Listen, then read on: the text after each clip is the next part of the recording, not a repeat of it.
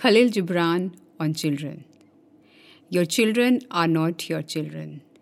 They are sons and daughters of life's longing for itself. They come through you, but not from you. And though they are with you, yet they belong not to you.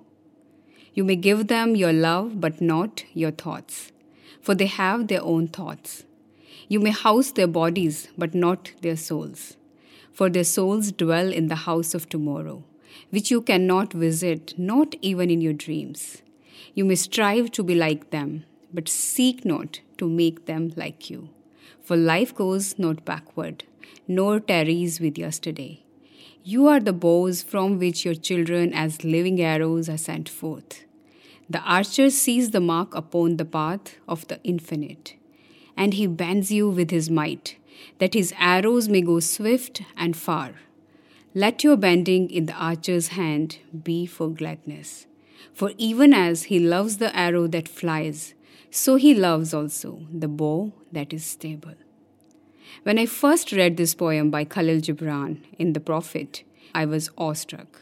This hit me really hard.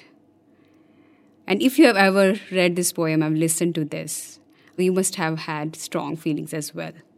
How we think that we own our children and they belong to us, as if we have brought them in this world, and we have a huge right on them.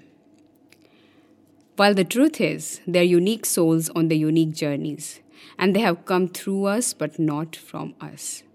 Imagine if we could really deeply understand this, realize this, how calm and relaxed we will be. Hi friends, you're listening to Raising Parents, a podcast for modern parents on a journey to become aware, conscious, and mindful parents.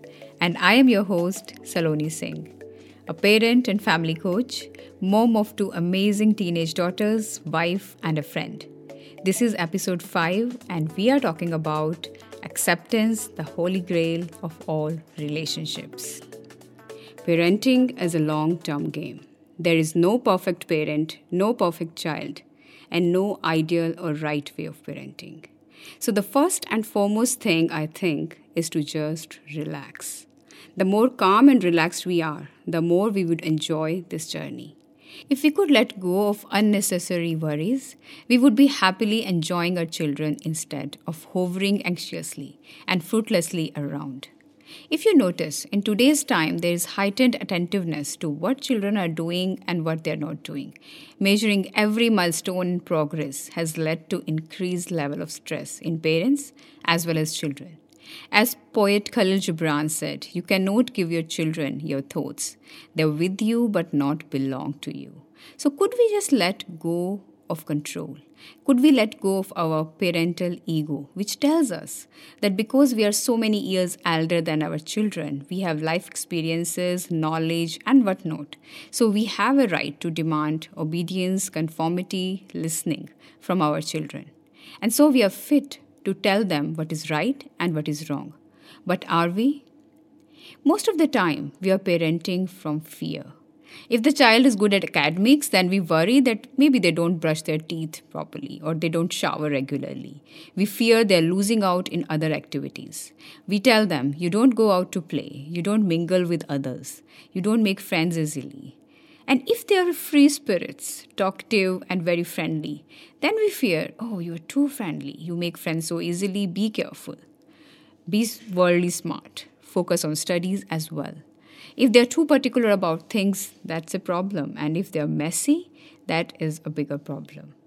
They're either too introvert or too extrovert.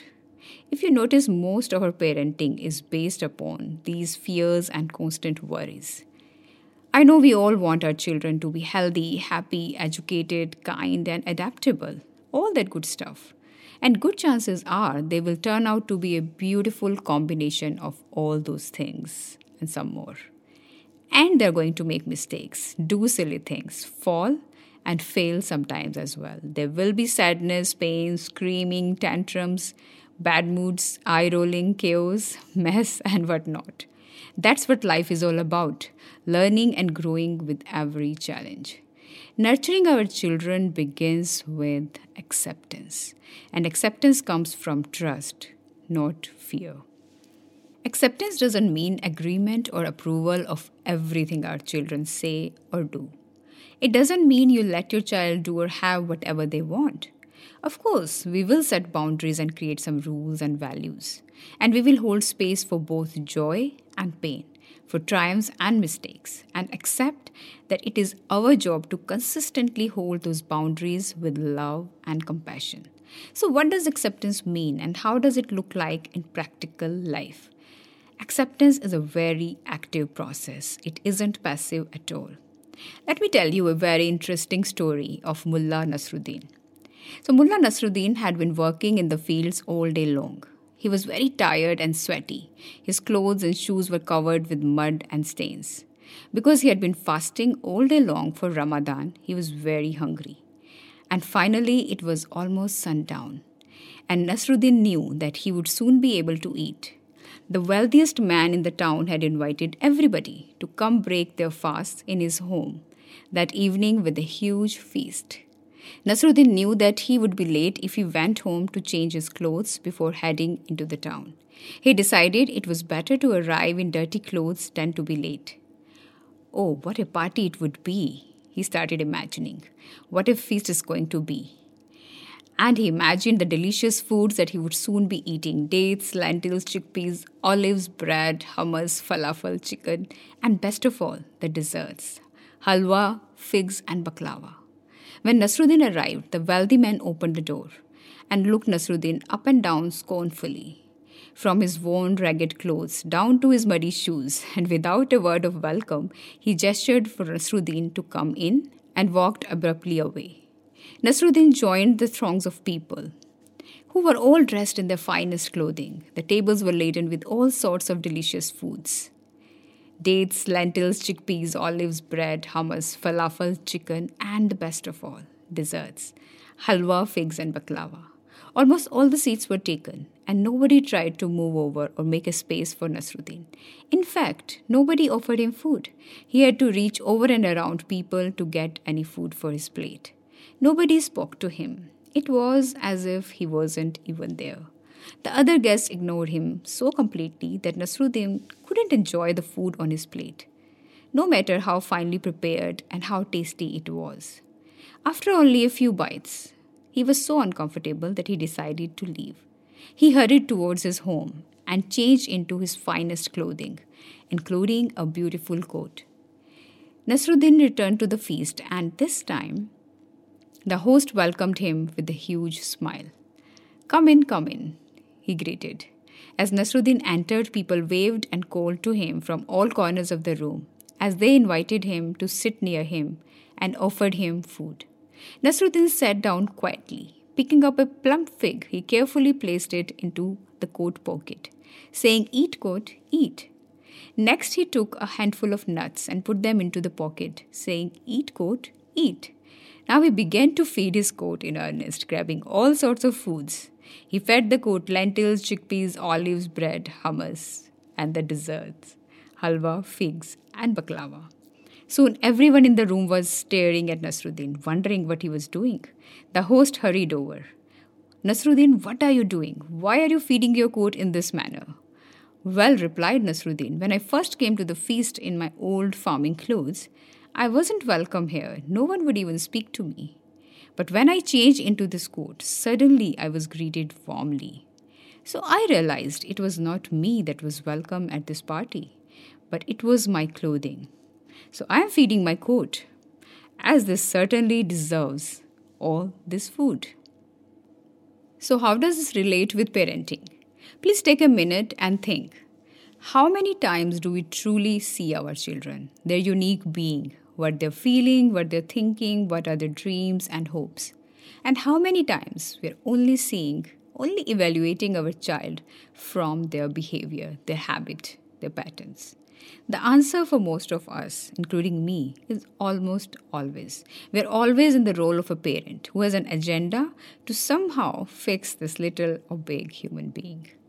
We're always focusing on things like, have you finished your breakfast? Have you brushed your teeth? Did you take the shower or not? Homework is done or not? Your room is so messy. Your wardrobe needs to be organized. When can you do this or that? How many times do we see them just as they are, as a being, a soul on his own journey? Here is the thing. We've got this notion that if we don't tell our children what's wrong with them, they will be left behind in life, in achieving their potential, in something. I remember once a mom came to me and shared that my child is too energetic. He has so much energy, so many ideas, and he wants to do so much. I said, "Great, what is the problem?" No, I wonder whether he will be able to master anything at all in his life or just remain average in many things. Is he happy? I asked. Yeah, he's very happy doing everything, she said. He's fun loving, he's happy, he's a genius. He sings so well, plays amazing guitar, he's good at studies as well, and has amazing sense of humor. And he has so many ideas. He's very sensitive though as well. And why do you want him to master things? I asked. Because I don't want him to fall behind in life. Fall behind whom? And she looked at me in disbelief. She was like, I don't know. Somebody? How can he be so happy without being bothered at all? I always fear that he will fail and fall. And then she stopped. She literally started to listen to herself. She smiled and said, Is it okay to not worry about my child? You're right. I know my fears are unnecessary. I always fear for my children. She had 3 children and other son was quiet and very focused on his studies. So she feared that he won't be popular in his life. So why do we fear? Because fear is deeply rooted in our psyche. We fear for ourselves, our lives, our children. Acceptance is a huge paradigm shift from fear-based to trust-based parenting. Believing and trusting that my child is here to blossom, no matter what. Whether my child is quiet or bubbly, naughty or shy, extrovert or introvert, my child is a unique being, a beautiful divine soul. He or she is here to express his or her unique beingness in their own unique way. The more I accept my child's uniqueness, the more I give them the roots to anchor upon and wings to fly, the better they will do. Please understand that what we are accepting is our children, not every behavior of them. We are accepting them as a human being with strengths, weaknesses, as well as flaws. So basically, what we are doing is, first and foremost, accepting our children's emotions. So for example, if my child is angry, upset, or tired, or if my child is frustrated, lashing out, or screaming, whatever, I can accept that my child has those emotions, is going through a very tough time, and it is okay. Humans have emotions. Emotions can be very difficult and overpowering. We all know that. So accepting that right now my child is in the middle of some difficult emotions, and yes, I can accept that. I can accept my emotions as well. I might feel helpless, frustrated, embarrassed, anything else. And this is not bad. This is not wrong. This is not a failure of the parent or child. This is real life. If we find our children showing a negative behavior, for example, if my child is hitting someone or shouting badly, I can tell them that their behavior is not pleasant or respectful without making them feel unaccepted. How? By accepting and validating their emotions first. We can say, I can see you are really angry, you're really upset, and it's okay to feel that way. And when we are angry, we don't hit others. You can hit a cushion, you can throw a ball, or you can scribble on a paper. You can show me how angry you are. Please show me how angry you are, if you like, till you feel better. But no hitting, no shouting, please. Right? And I'm right here with you. And you will notice if you do that, your child's emotions start dissolving. They start feeling much calm and they feel accepted and loved. And that really helps with these difficult emotions. Second one is accepting the situation. Maybe you are in the middle of a difficult situation. Your child is melting down in the grocery store, screaming and kicking and wailing and so on. And you are embarrassed. People are looking at you and it's not fun. I shared my own experience in a supermarket in the last episode. But here we are, and this is the situation. Accept that that's where I am right now. I can either resist it or I can accept it. Tell yourself, right now I choose to accept that this is happening, I will take a deep breath and go through this calmly. And last one, we have to navigate the best options. Accepting that in this particular situation, there might not be many options and we might not get the best possible. But whatever is available, we have to choose from that. Sometimes, maybe in a particular situation, you are too tired, or maybe your patience bucket is completely empty. Maybe you had a rough day, or you had a fight with your partner, and you yourself want to throw a tantrum, and you don't want to test your patience. So maybe the best outcome is to just exit, be kind to yourself and your child, do something to just relax and recharge yourself, and love yourself, because love heals a lot. There's a saying that love can cover most mistakes, maybe all of them. I will be sharing about the language of acceptance in the next episode in detail. Today, I would urge you to take an acceptance challenge, to accept your child fully every single day for next 30 days. No matter what they do, you accept them. You can tell them if their behavior is not right, and you can suggest the expected behavior. But you do not lose your patience, your cool, you do not complain or nag. You keep affirming that I accept my child fully. If you're brave and ready to take the advanced level challenge, do it for your spouse as well. What say? Share your experience of this acceptance challenge with me. I look forward to your reviews, your messages and questions, and I look forward to supporting you in this challenge.